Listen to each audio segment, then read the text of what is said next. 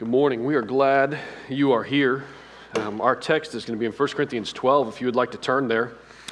If you're a visitor with us this morning, we want you to know that we are especially pleased to get to worship with you. Scripture, we just sang a lot of songs about being one and being brought together by God and being made what we are because of Him. And what Scripture tells us in Romans is that when we come together and we seek to honor God and we seek to glorify Him, we do so with what He says is one voice.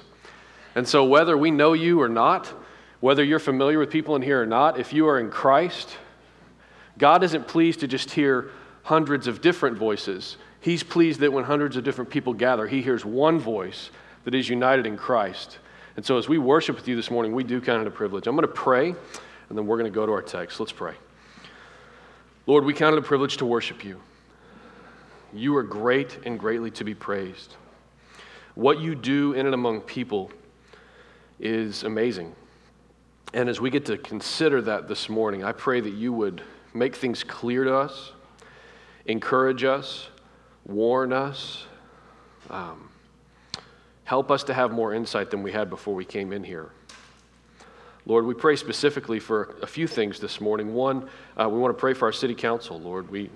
Your word tells us to pray for those who are in authority and those who work in that area, and so we pray for our city council.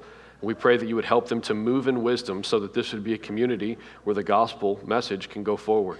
A community where people are genuinely blessed, not just in ethereal ways, but in actual, tangible ways. I pray that they would be wise stewards and that you would guide them in a unified effort.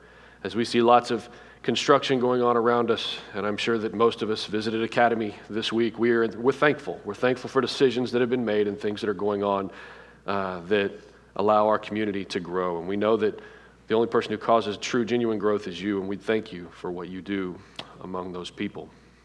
Lord, we pray also for a fellow church. I pray for Cornerstone Fellowship in Caddo Mills. I'm thankful for Trent Brown and for the friendship that I've had with him for years, and to know how he pours his heart out and serves those people. I pray that you would bless them this morning as they gather. I pray for he and Natalie, that their marriage would be beautiful and a picture of the relationship between Christ and the church. Lord, we also pray for our Munich team this morning as we have some students and adults at base camp for the next couple days and then flying out to Munich. I pray that you would use them in a mighty way for the forward movement of the gospel. We entrust them to you and pray that you would bless their time, keep them safe, and allow them to bless others through their actions, through their words, and through how they love. We humble ourselves before you this morning. We pray these things in Jesus' name. Amen. Today's sermon is going to be an intro to a new sermon series that's going to last for about 9 to 10 weeks. It's going to be an intro for our spiritual gift sermon series. We're going to be talking about spiritual gifts. After prayer and consideration, the leadership has decided that it would be fitting for our body, where we are, to spend a focused 9 to 10 weeks specifically on spiritual gifts, where they come from, what they are, and what some of the gifts are specifically. So look at 1 Corinthians 12 with me, and we're going to start in verse 12 and go through verse 27. 1 Corinthians 12 through 27. For just as the body is one and has many members, and all the members of the body, though many, are one body, so it is with Christ. For in one Spirit we were all baptized into one body, Jews or Greeks, slaves or free, and all were made to drink of one Spirit. As we read Scripture, one of the things we should pay attention to is repeated things, and one thing that is repeated all through here is one, one, one, one, one. There's a reason for that. For the body, verse 14, does not consist of one member, but of many. And if the foot should say, because I'm not a hand, I do not belong to the body, that would not make it any less a part of the body. And if the ear should say, because I'm not an eye, I do not belong to the body, that would not make the ear any less a part of the body. If the whole body were an eye, where would be the sense of hearing? If the whole body were an ear, where would be the sense of smell? But as it is, God arranged the members in the body, each one of them, as He chose. If all were a single member, where would the body be? As it is, there are many parts, yet one body. The eye cannot say to the hand, I have no need of you, nor again the head to the feet, I have no need of you. On the contrary, the parts of the body that seem to be weaker are indispensable. And on those parts of the body that we think less honorable, we bestow the greater honor. And our unpresentable parts are treated with greater modesty, which our more presentable parts don't require. But God has so composed the body, giving greater honor to the part that lacked it, that there may be no division in the body, but that the members may have the same care for one another. If one member suffers, all suffer together. If one member is honored, all rejoice together. Now you are the body of Christ and individually members of it. I grew up in a house of 4 boys, so you can just start feeling sorry for my mom immediately. And one of the many ways that we got into trouble was playing jokes on each other, or better yet, playing jokes on mom and dad, or even better than that, playing jokes on unsuspecting house guests. Every now and again, you would run across an item that would just deliver over and over again, just that one practical joke item, like a whoopee cushion, right? We're all grown up in here, but if someone was to sit on a whoopee cushion right now, everyone's giggling. It'd be funny. Whoopee cushions are always funny. Don't act like they're not. I don't think that's funny. They're funny. It doesn't matter how old you are. It's always funny. So for us, when we were playing jokes, one such item that just delivered over and over was the old severed hand, the old rubber hand that looks like a real hand. We got some serious mileage out of that in our house. And as I was preparing this sermon, I thought about that severed hand because we have this illustration in the text about one body and many parts. And so they're supposed to be together, but if there's a part that's not together, that's a problem because severed body parts are disturbing because that's not the way it's supposed to be. And that's why I thought about that old severed hand. So I called my mom and dad to see if they had seen it around because they still live in the same house and they've been cleaning things out lately. And so I was like, well, hey, let me know if y'all see that severed hand. And I called them earlier this week to see about it. And ironically, my mom said that just a few weeks ago, she opened a drawer and there it was, and just like old times, she screamed. Sadly, that is the day it perished. At that moment, Mom decided it was time to throw it out, that it had gotten enough mileage, she was tired of it freaking her out, it was done. Over 2 decades of solid use, and the month I want to use it before a sermon illustration, they throw it out. Sad. Don't worry, I found another one. Now, I hope this doesn't make anyone too squeamish with its realistic nature. The one we had growing up put this one to shame. The one that we had growing up, you could see like the veins and the skin color didn't look like whatever this is. In fact, this has like some yellow spots on it, like mustard, like this person ate a hot dog or something. So the one we had growing up put this one to shame. And in fact, the one we had a little sleeve on it with a flap.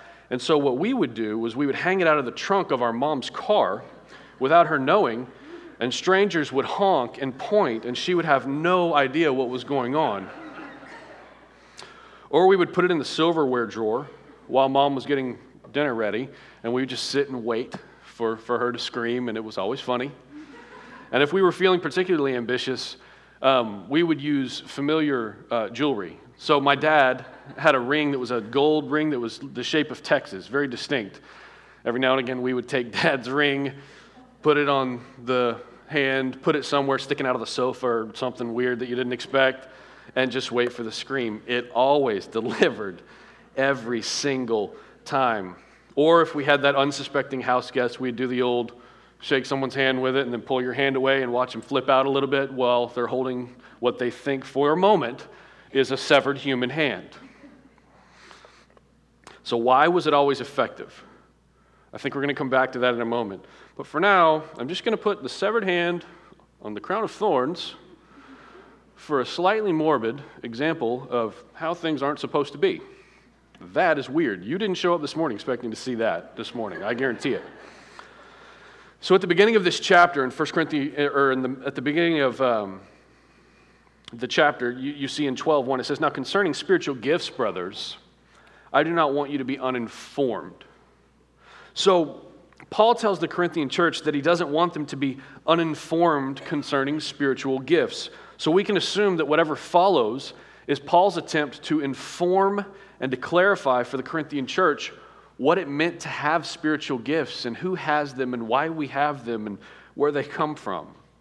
And to do this, what Paul uses is the illustration of one body in many parts. That's how Paul is going to help them to understand spiritual gifts, because the reality was they already had them. So he didn't have to convince them of that. He had to convince them of how they work and in what context. So look at verses 12 through 13. It says, "For just as the body is one and has many members, and all the members of the body, though many are one body, so it is with Christ. For in one Spirit we were all baptized into one body, Jews or Greeks, slaves or free, and all were made to drink of one Spirit." When he says, "I don't want you to be uninformed," Paul's means of informing the church is to tell them how they must see themselves. For spiritual gifts to make any sense, you have to see yourself properly. You are many members, hands, feet, eyes, ears, that make up one body. So the point that he's making is our first point of the morning. Point number one is this: if you don't see yourself as a member of a body, spiritual gifts will not make sense and they will not matter to you. If you don't see yourself as a member of a body, spiritual gifts are not going to make sense to you, and spiritual gifts are not going to matter to you. The very next verse shows Paul going into an explanation of how a body works. So he just launches right off into it. So from the outset, if you don't see yourself as a part of a body, that's a problem, because you're not going to understand where Paul's going. From the outset, if you don't see yourself as part of something bigger than yourself, if you don't see yourself as genuinely connected to other people through Christ, if you don't see yourself as more than a lone ranger in the faith, if you don't see yourself as needing to know others and needing to be known by others, Paul refers to you as uninformed and mistaken. If that's how you see yourself this morning, we're going to look at that for a few minutes. There are many reasons that people don't see themselves as part of a body. And it's utterly important in understanding where we're going for the next 10 weeks. So we have to take a moment to consider what are the many reasons and why, and what does it mean if people become alienated from their local church. Many people have been wronged. If I had a show of hands this morning of people who have been wronged by other professing Christians, probably every single person would raise their hand.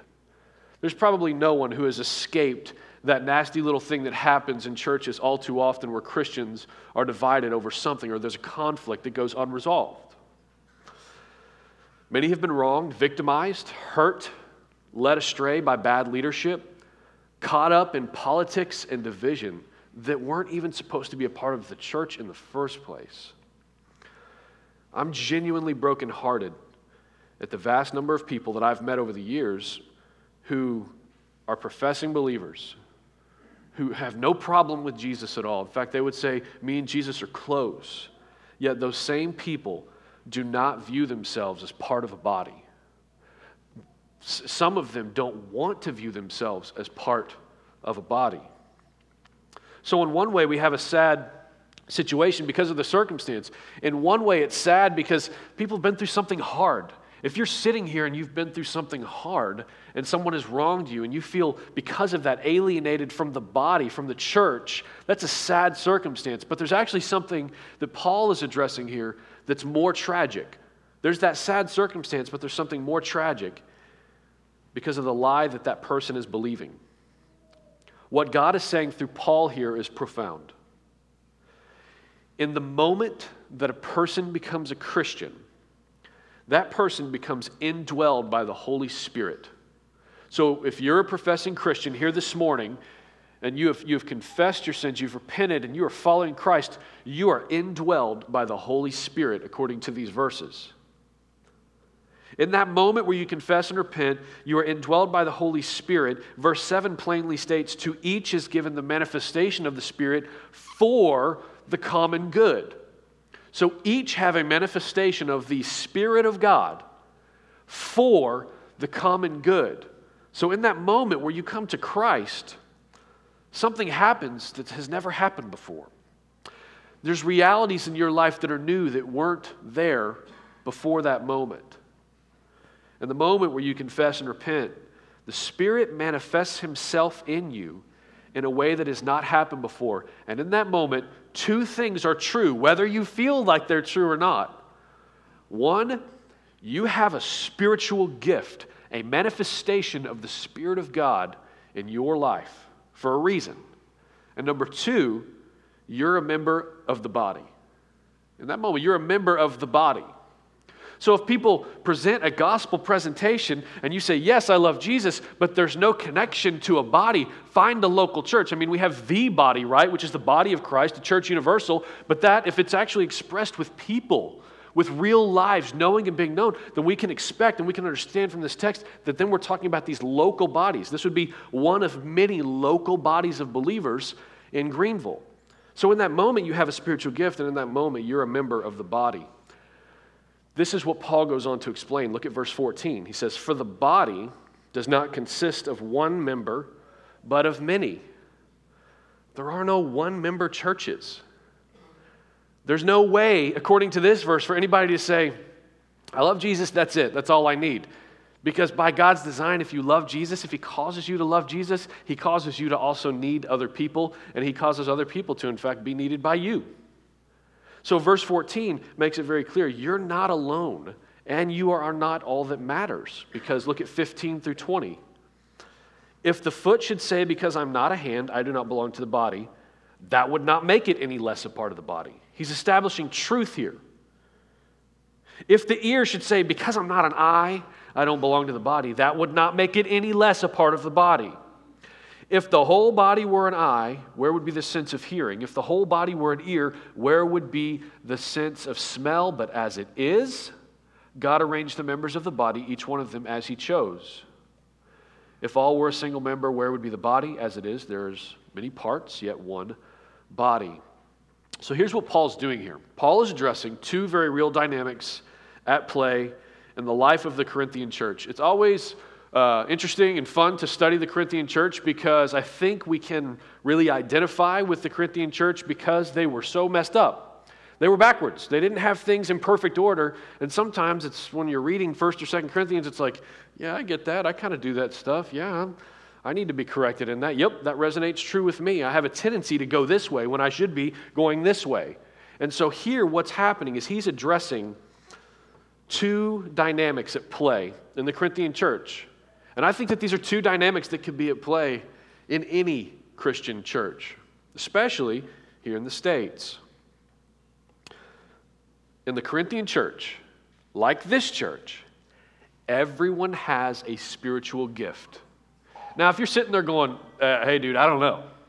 I mean, I hear you, but I don't know if I have a spiritual gift like you're saying. What you need to hear is, yes, you do. Now, we got 10 weeks to figure out what it is and where you need to use it.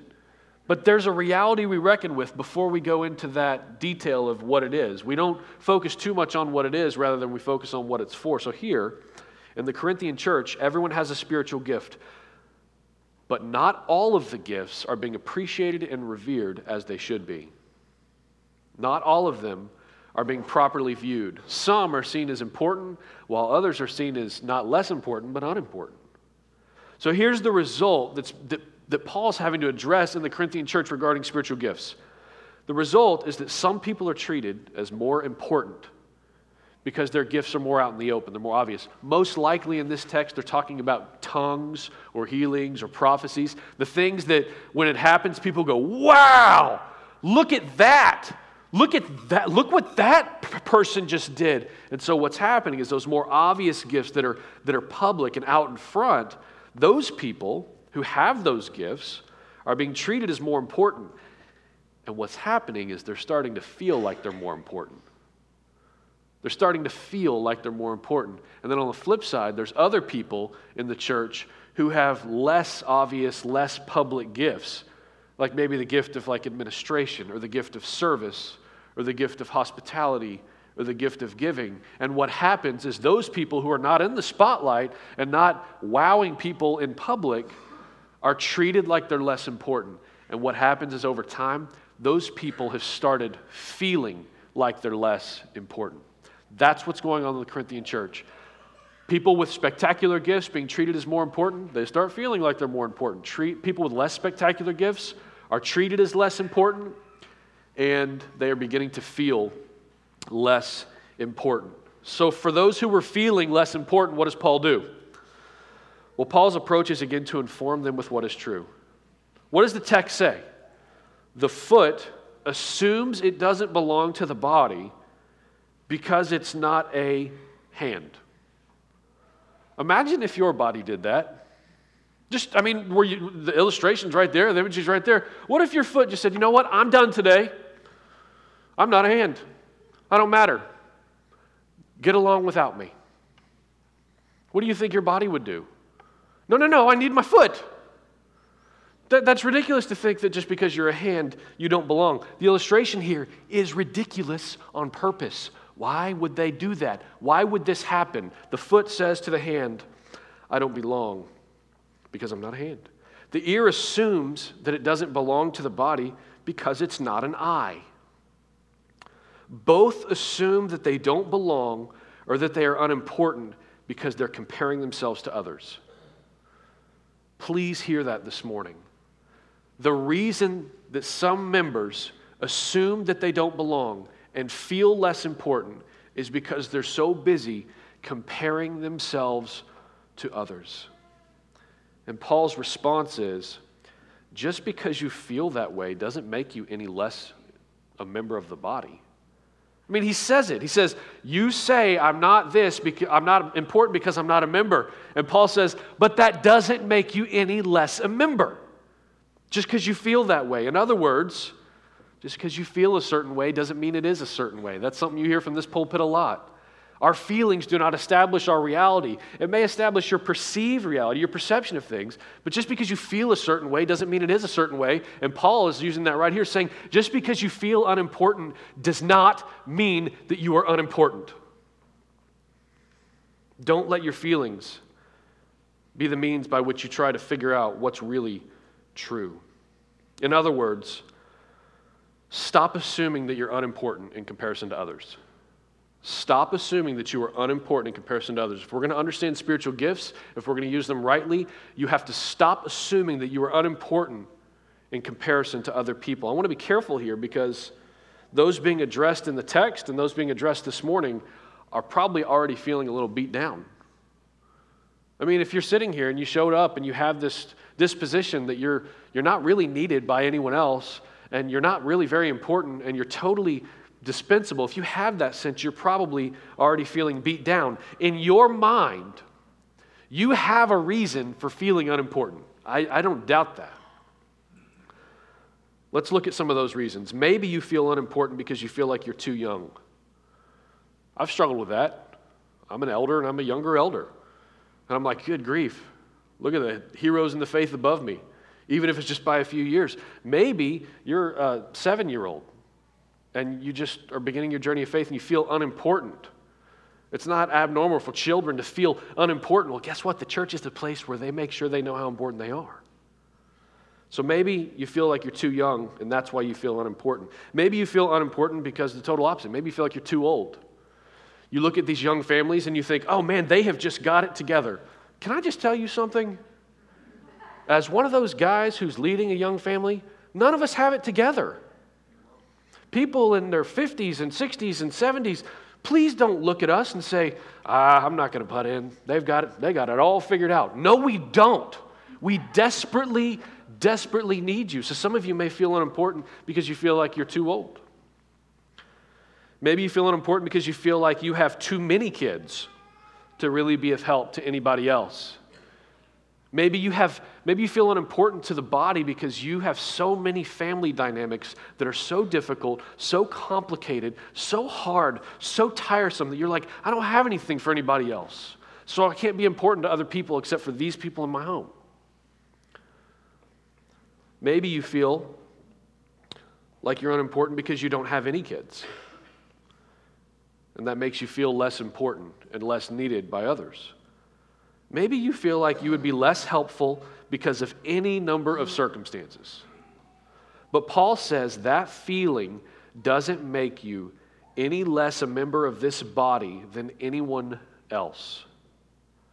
Paul Tripp has a great quote. It's one of my favorites. He says, "Your view of yourself is as accurate as a carnival mirror. And what you need is God's people to hold up the mirror of His Word so that you can see who you really are. This is a mirror. We don't look into it and then walk away and forget about who we really are." And what he's saying is, some of you feel like you're not important. Some of you feel dispensable. But if I hold up the mirror of God's Word and you look at it, what you're going to find is that you are utterly important. You have the manifestation of God in your life, and it is for the good of others. And you are not dispensable. You are not unimportant. You need to see the mirror of the Word to understand what's really true, because your feelings are betraying you. He's also saying,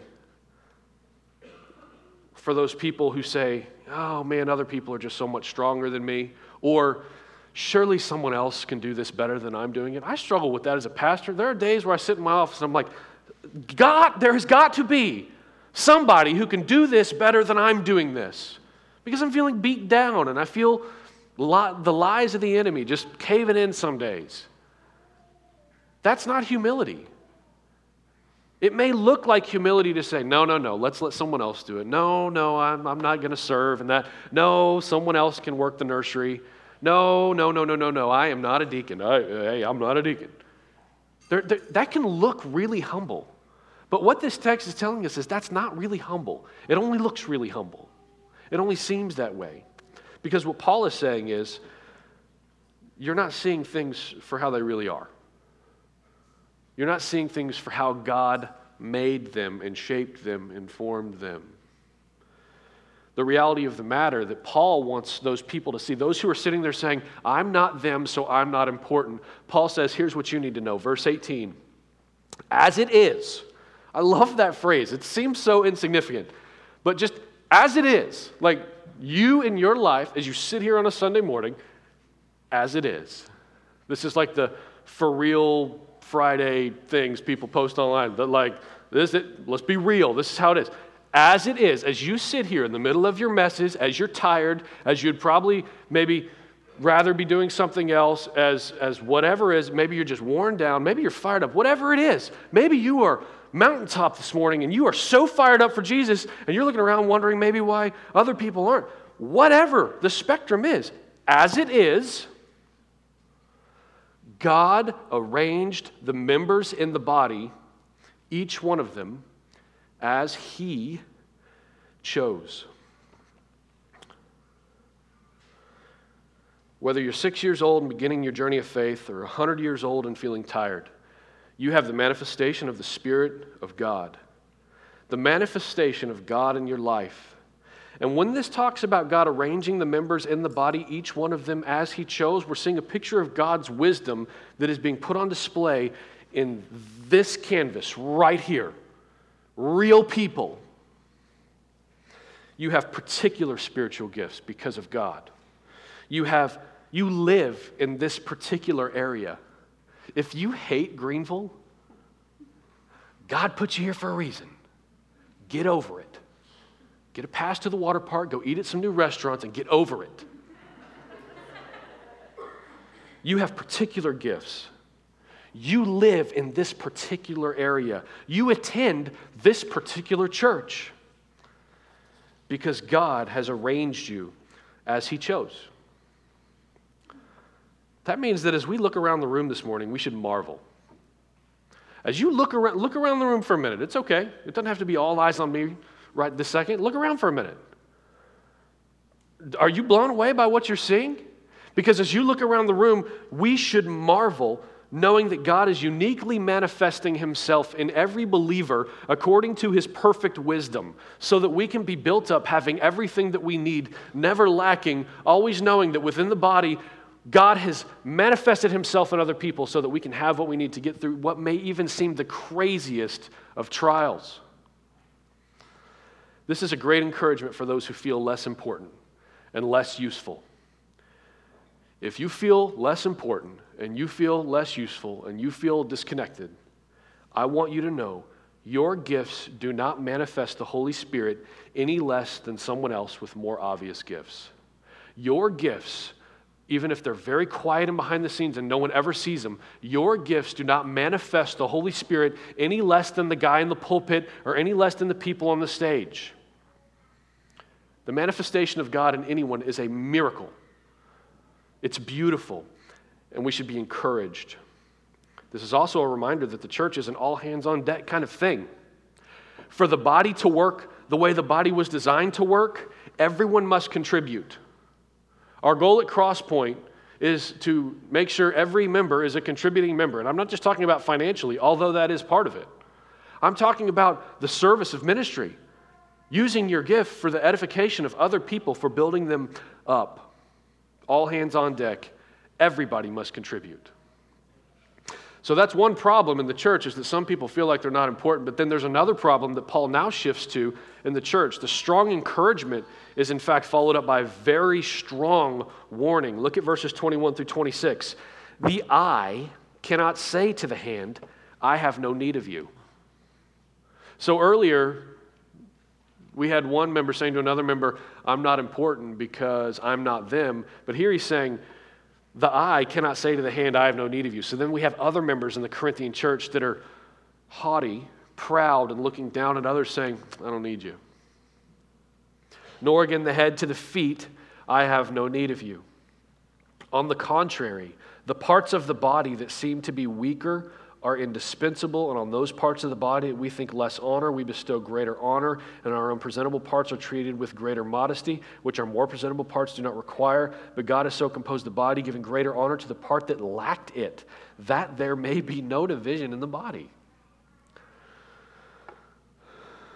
Remember, there were those that were treated as less important, and they began to feel less important over time. But there was the other group that was treated as more important, and those people began to feel more important over time. And in their arrogance, and in their popularity, and in the way that people looked at them and wanted to be like them and do what they were doing with spectacular spiritual gifts, and their arrogance and their popularity, they also began to feel more self-sufficient. That is often how it works. This is true to life. If people begin to treat you with more honor and you don't have the humility of Christ, in time, you will get to a point where you begin to feel self-sufficient. You'll become the kind of person that says, I don't need other people. I got this. I got this. You'd be the opposite of what I explained earlier about someone saying, I got this. I don't need you. I got this figured out. I don't need someone else. You feel self-sufficient because people are treating you with honor. They were the eye looking at the hand and saying, I don't need you. And they were the head looking at the feet and saying, I don't need you.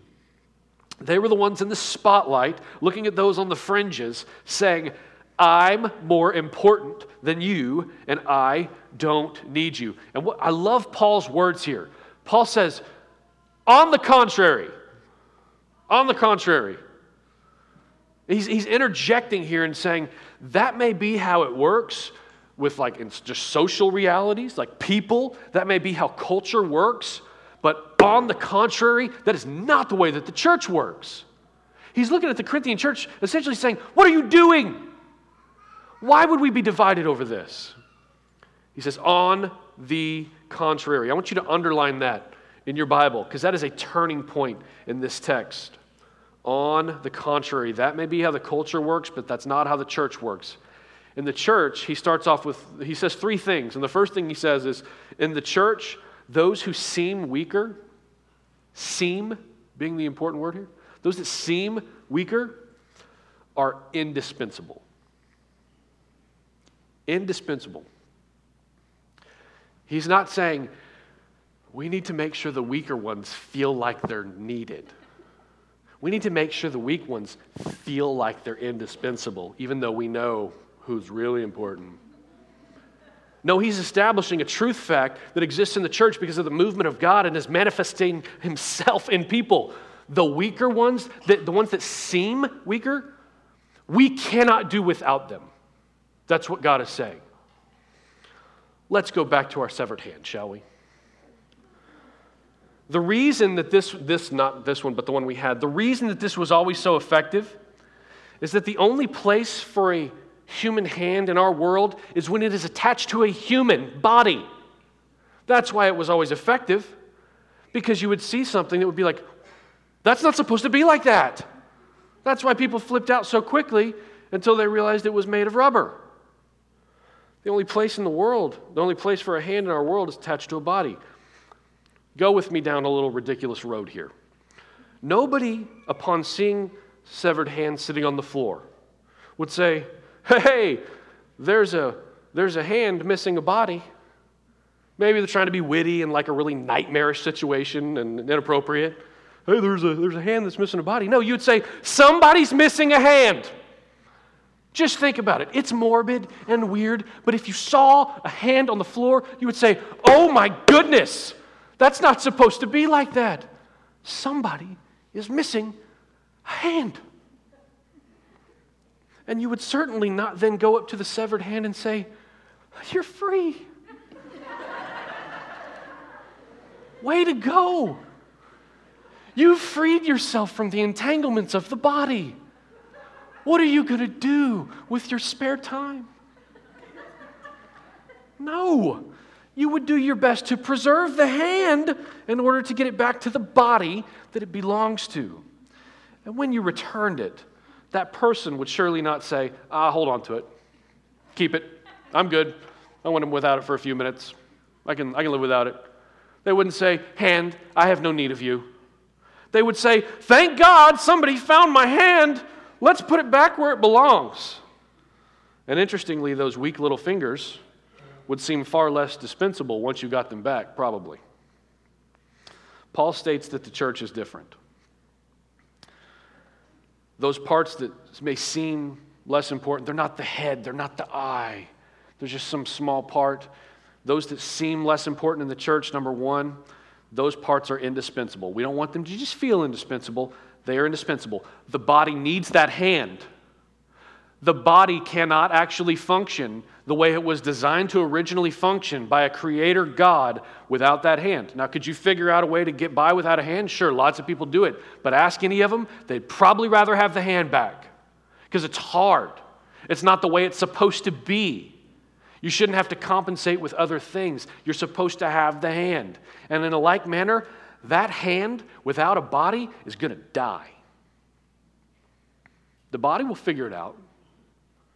The body can adjust, but the body still sees the hand as indispensable. But that hand, when it's separate from the body, it can do nothing. It cannot cry out for help.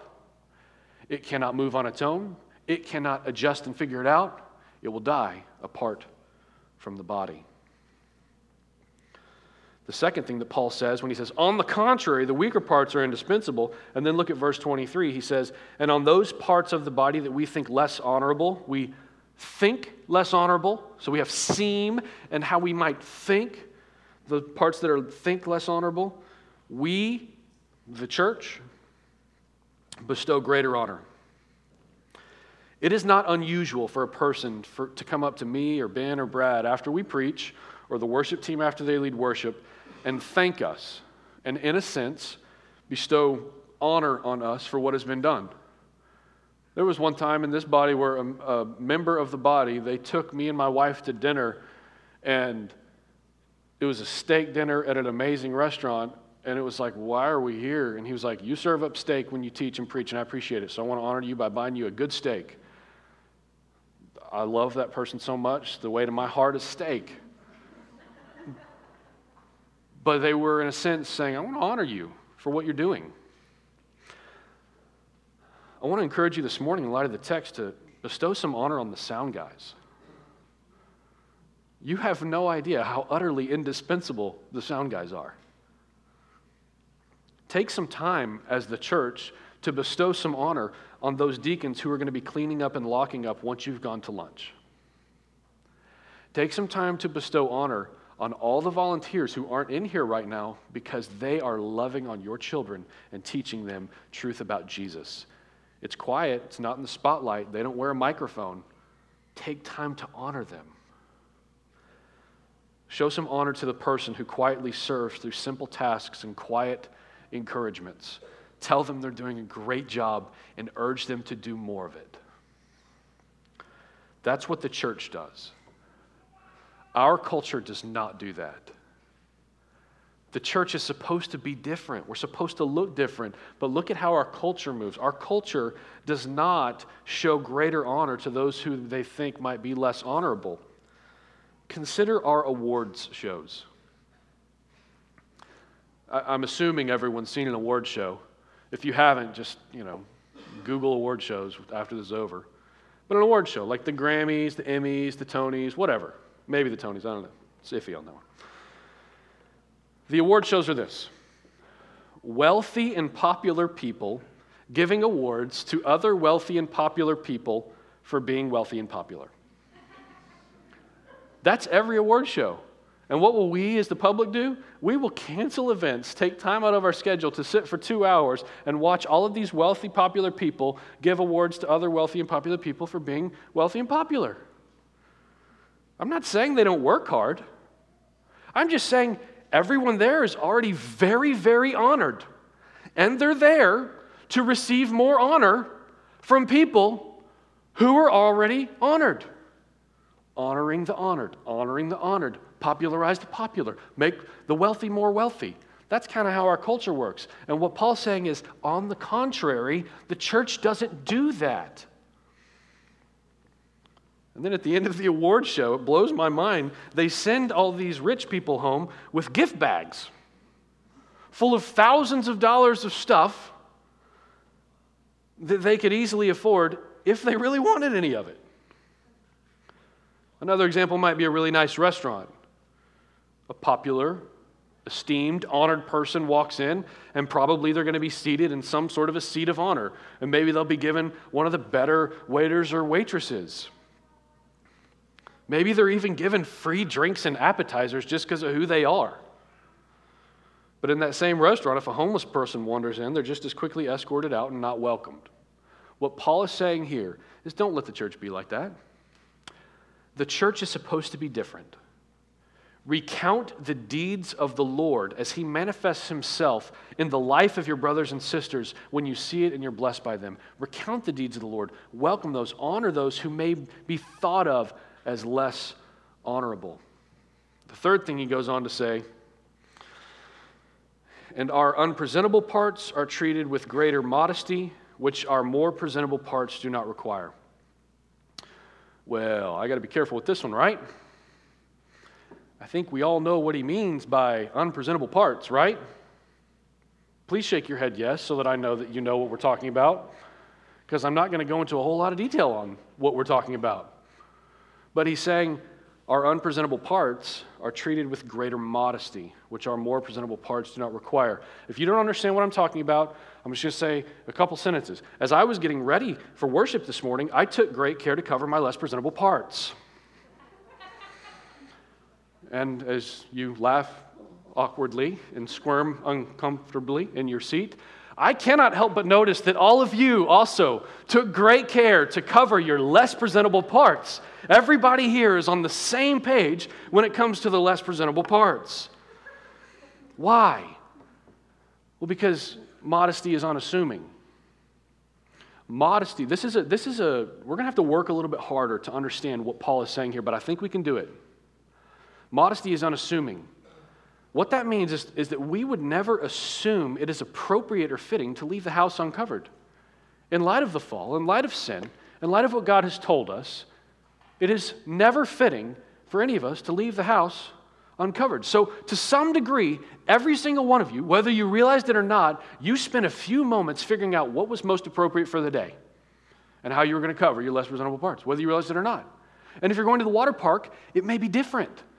And if you're going to the park where it's hot, it may be different. And if you're going to the grocery store, it may be different. If you're going to a funeral, it would be different. We all, whether we realize it or not, take time to figure out how to cover up our less presentable parts because it's what's fitting for the occasion. If we say a person is modest, we say that a modest person is unassuming of their abilities. What this is a picture of good taste and decorum. and it has to do with propriety. Here's what I think Paul is saying. I think that this means that with those believers whose gifts are not always out in the open for everyone to see, we as a church are supposed to spend more time considering what their gifts are and how they can use them so that we can know what is suitable and fitting for each occasion for them to build people up. That's what I think this text is saying. I didn't spend any time this morning figuring out in what manner I was going to cover my forearms and my hands, because you don't need to. In the same manner, it may be more obvious who's going to lead worship. It may be more obvious who's going to preach. And it may be less obvious who's going to do the more behind-the-scenes kind of serving that is apparently really needed because they're called indispensable. So just because it's less obvious and less out in the open doesn't mean it's less important. And those less obvious gifts may need to be something that we, in fact, spend more time figuring out because God calls them indispensable. That's why we're spending 9 to 10 weeks on spiritual gifts, so that we can encourage people to use their gifts in a way that is suitable for each occasion of the church so that they can build others up. That's why we're doing what we're doing.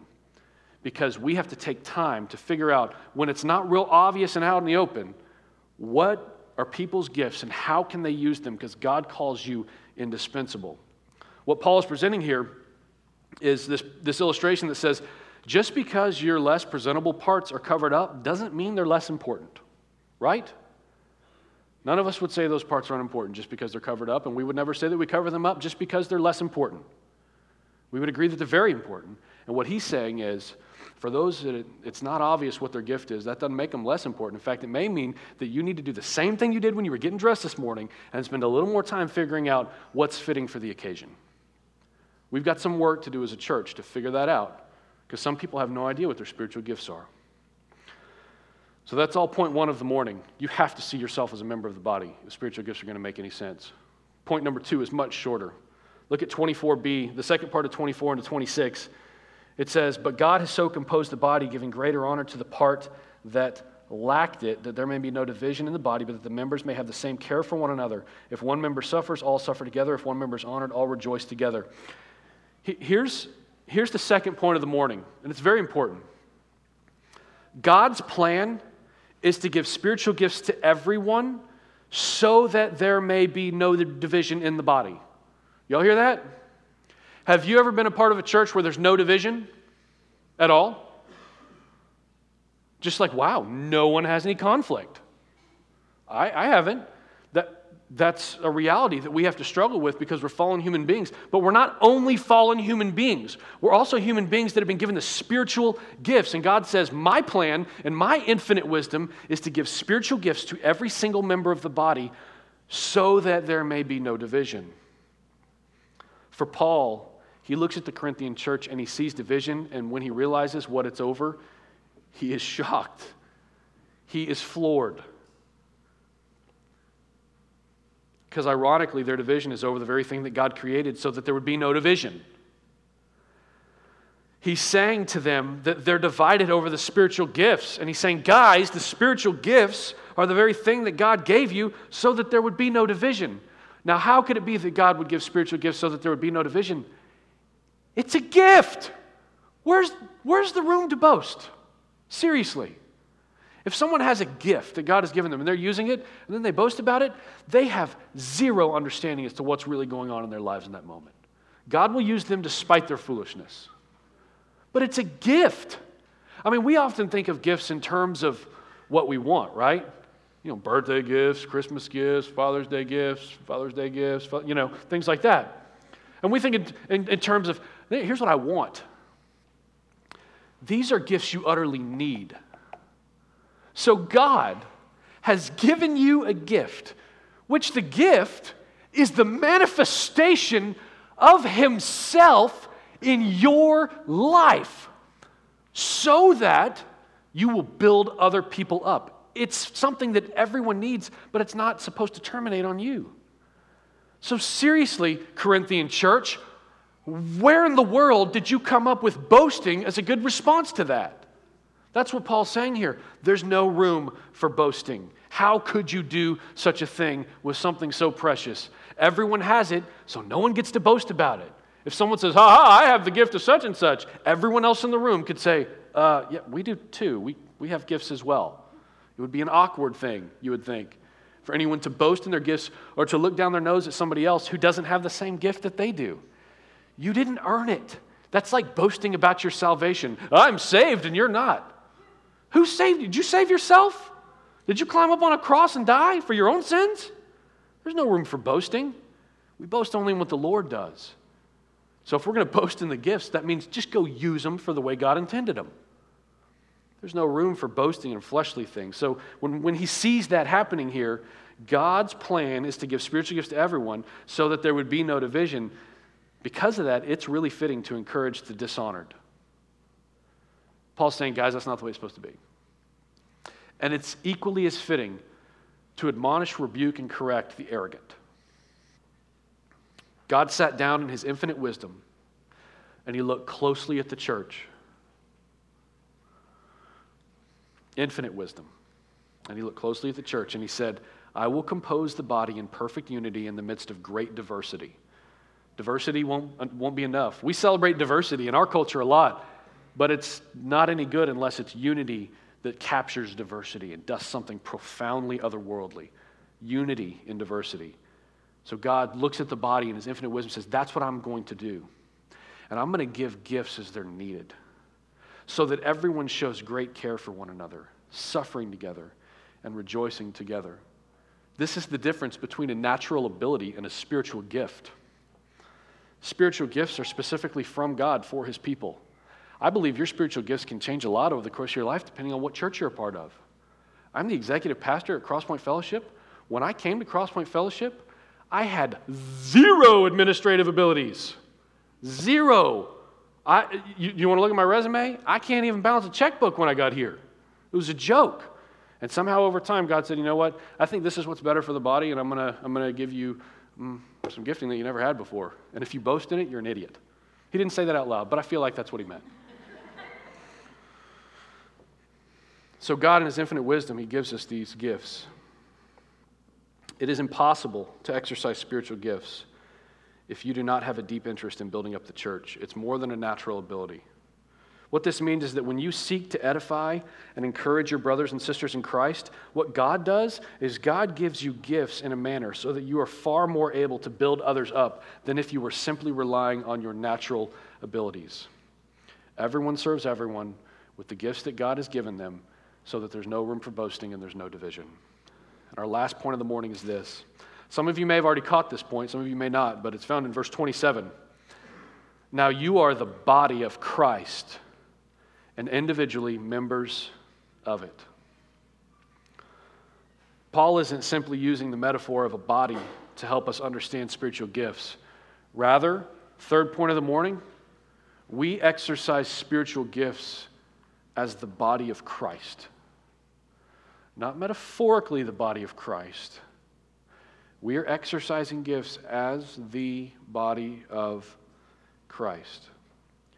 Rather than just viewing ourselves as a body metaphorically, we exercise our gifts as the body of Christ actually. In 1:13, at the beginning of this letter, Paul poses the question, is Christ divided?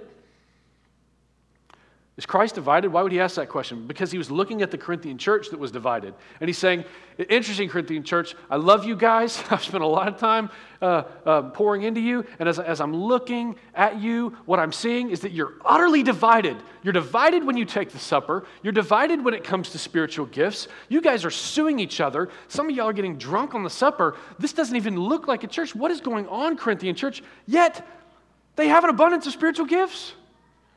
It's amazing. God is working in the midst of them. But what he's doing is he's looking at them and saying, y'all are divided. You're a divided bunch of people. And that leads me to ask the question, is Christ divided? Because if Christ is divided, we have a problem. But if Christ isn't divided, y'all should not be acting in a divided way. He views the church not as a body of Christians, but as the body of Christ. Do you view yourself like that? A member of the body of Christ. Sam Storms says spiritual gifts are God going public among his people. When we put all that together, what we have is this, a body that is carefully seeking the upbuilding of all of its members through the use of gifts, which are the manifestation of God in his people, particularly providing what is needed at a certain point in the life of that body. To be the body of Christ in this manner is to communicate the words of Christ. It is to think the thoughts of Christ, all the while serving as Christ's hands and Christ's feet. For just as the body is one and has many members, and all the members of the body, though many, are one body, so it is with Christ. People should be able to look at this church, look at this little body of believers, and say, so it is with Christ. God has put us together in such a manner that people should be able to look at us and say, that looks like Jesus. When I hear from them, I'm hearing from Jesus. When they serve me, I feel like I'm being served by Jesus. When they love me, I feel like I'm being loved by Jesus.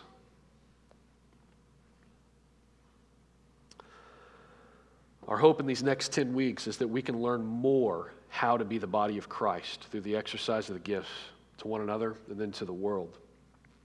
Ephesians 1:22 says this. You don't have to turn there. I just want you to hear it in closing. And he, God, put all things under his feet. The saying that God put all things under Jesus' feet and gave Jesus as head over the church, which is his body, the fullness of him who fills all in all. The ESV Study Bible notes that Christ has so identified himself with the church that it is said to be his very body.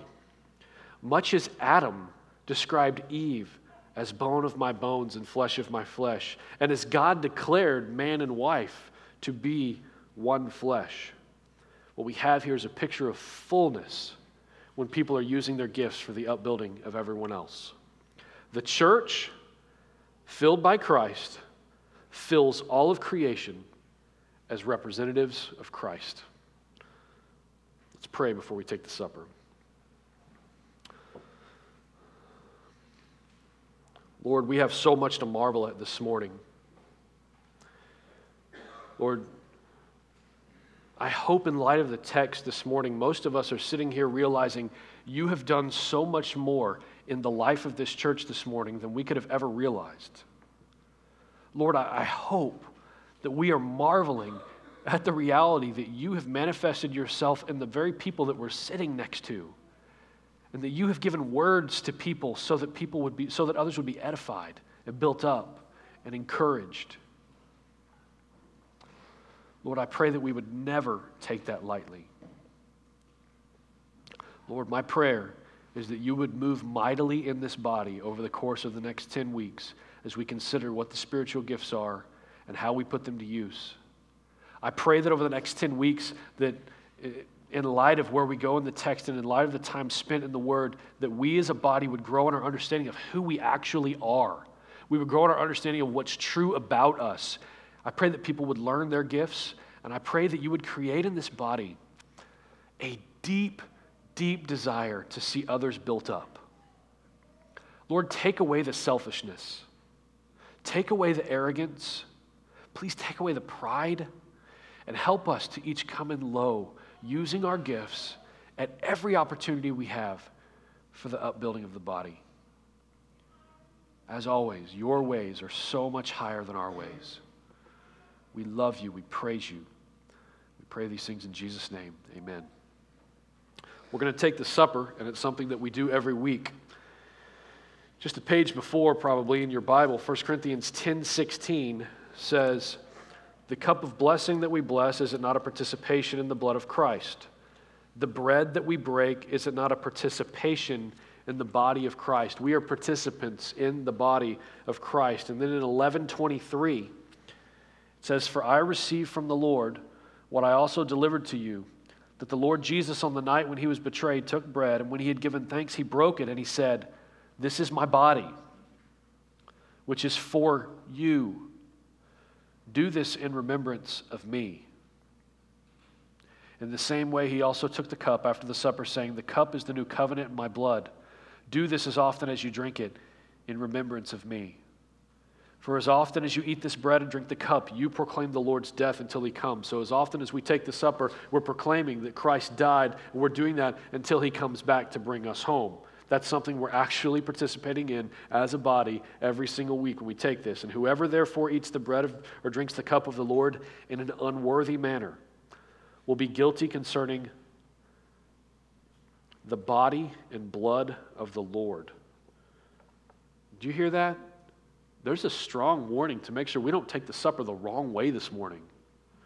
It goes on to say, let a person examine himself, then and so eat of the bread and the drink of the cup. For anyone who eats and drinks without discerning the body eats and drinks judgment on himself. So I think the obvious question is, how do I discern the body? As we take the supper, I don't want to drink and eat judgment upon myself. So I want to take this rightly. And what God says is that in order to take it rightly, you don't take it flippantly, but you take it examining your life, examining yourself. So here, as we distribute the elements in a few moments, here's the questions that I want you to consider as you discern the body, as you examine yourself. Is your movement fitting with Christ's movement? Do you have a selfish nature or a sacrificial nature?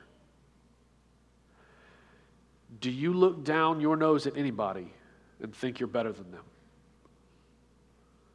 Do you sit there, as one of the members explained in the text, who says, because I'm not like that person, I'm unimportant? Because what you actually need to do is repent from thinking that you're unimportant. Am I divisive? Am I divided? Scripture says that when we come together and we do what we're doing here, if you're at odds with someone, it would be best for you not to take the supper right now, but to get up and go outside and call them right now. Like this may be the moment in your life where you're finally going to have the beginning of what could be reconciliation with someone you're divided with. So when we start passing these elements out, some of you may need to go call someone and work towards that reconciliation and begin that process, because it's not appropriate that we be divided. We misrepresent Christ. You can ask, am I at odds with anyone and doing nothing about it?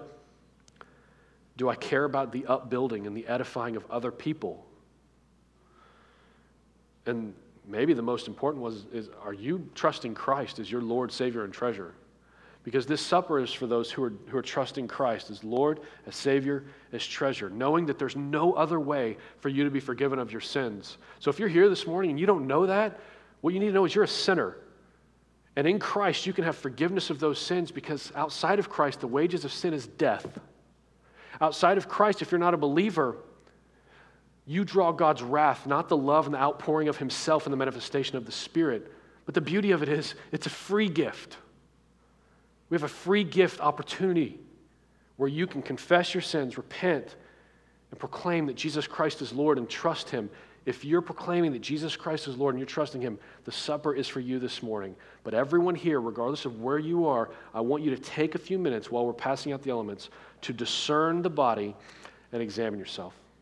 Let's pass out the elements. As a people who are on the receiving end of the most incredible gifts we could ever imagine, God manifesting himself in us as the body of Christ, in remembrance of Christ, take and eat.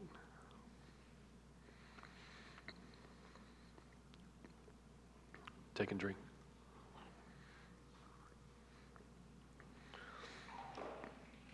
Lord, we continue in worship, and as we do, I pray that you would help us to continue in wholeheartedness. We love you, Lord. We pray these things in Jesus' name. Amen.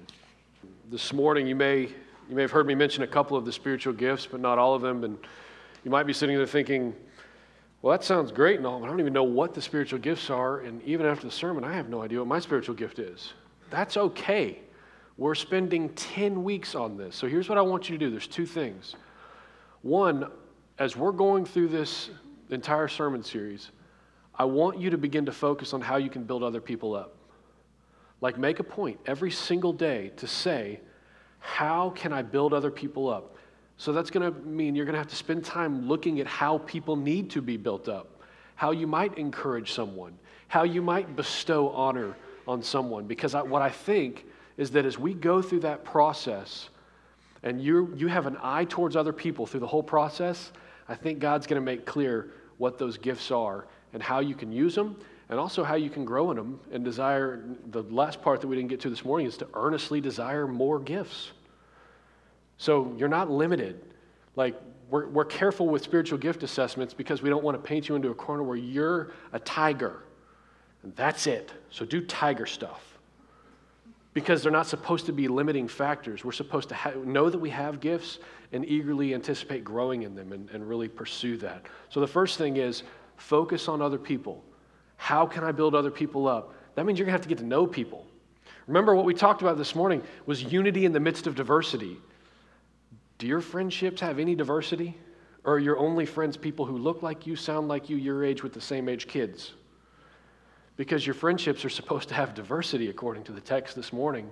And it's in that diversity that the unity of Christ does something beautiful.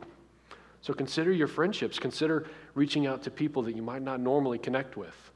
And show them the love of Christ, because God's given you the gift to be able to do that. The second thing is, don't be this guy. Like, seriously, don't be this guy. When I got done preaching, the first thing my daughter came over, I'm always like, say something profound. You got something. She said, I'm going to need to see that hand. And my other daughter came over and said, where's the hand? It's right here. And that's where it's staying. But don't be this guy. Don't be the guy that's disconnected. And there's absolutely no reason for you to languish apart from the body. What you have heard this morning is nobody is unwelcome. Not a single one of you can say, I don't belong. Now, it may very well be that it's not real obvious what your gift is. And what the text told us this morning is take the time it takes to figure that out. It may take more time for some people to figure out where they fit in serving other people. But God's guarantee is it's somewhere. And if we'll be diligent about it, we'll figure that out. In light of that, if you're visiting with us this morning and you don't have a church home, number one, there are cards in the back of the chairs, and it's a little visitor card that you can fill out. If you'll fill that out and either put it in one of these little offering satchels or take it over to this little kiosk here. Clay Petzold, that's Clay. Raise your hand, Clay. Clay, good job, buddy. Clay really wants to meet you this morning. He's going to be at this little kiosk, and there's information on how to get involved in the church. And there's a couple things. One is life group. Life group is how we do this stuff, how we have life-on-life engagement where people know you and you know people. And the other part of this that I was thinking about this morning is for heads of household, lead your family in worship at home too. Because in light of the text, you may have little ones who are new believers that God is manifesting in himself, in them, via the manifestation of the Spirit, and they have spiritual gifts, that it's your responsibility to help them to understand that. It's your responsibility to disciple them and bring them up. So don't take any of that lightly, but be so encouraged at what God is doing in this body and in every body that exists. It's very, very beautiful. Let's stand, and I'm going to pray, and we'll be dismissed.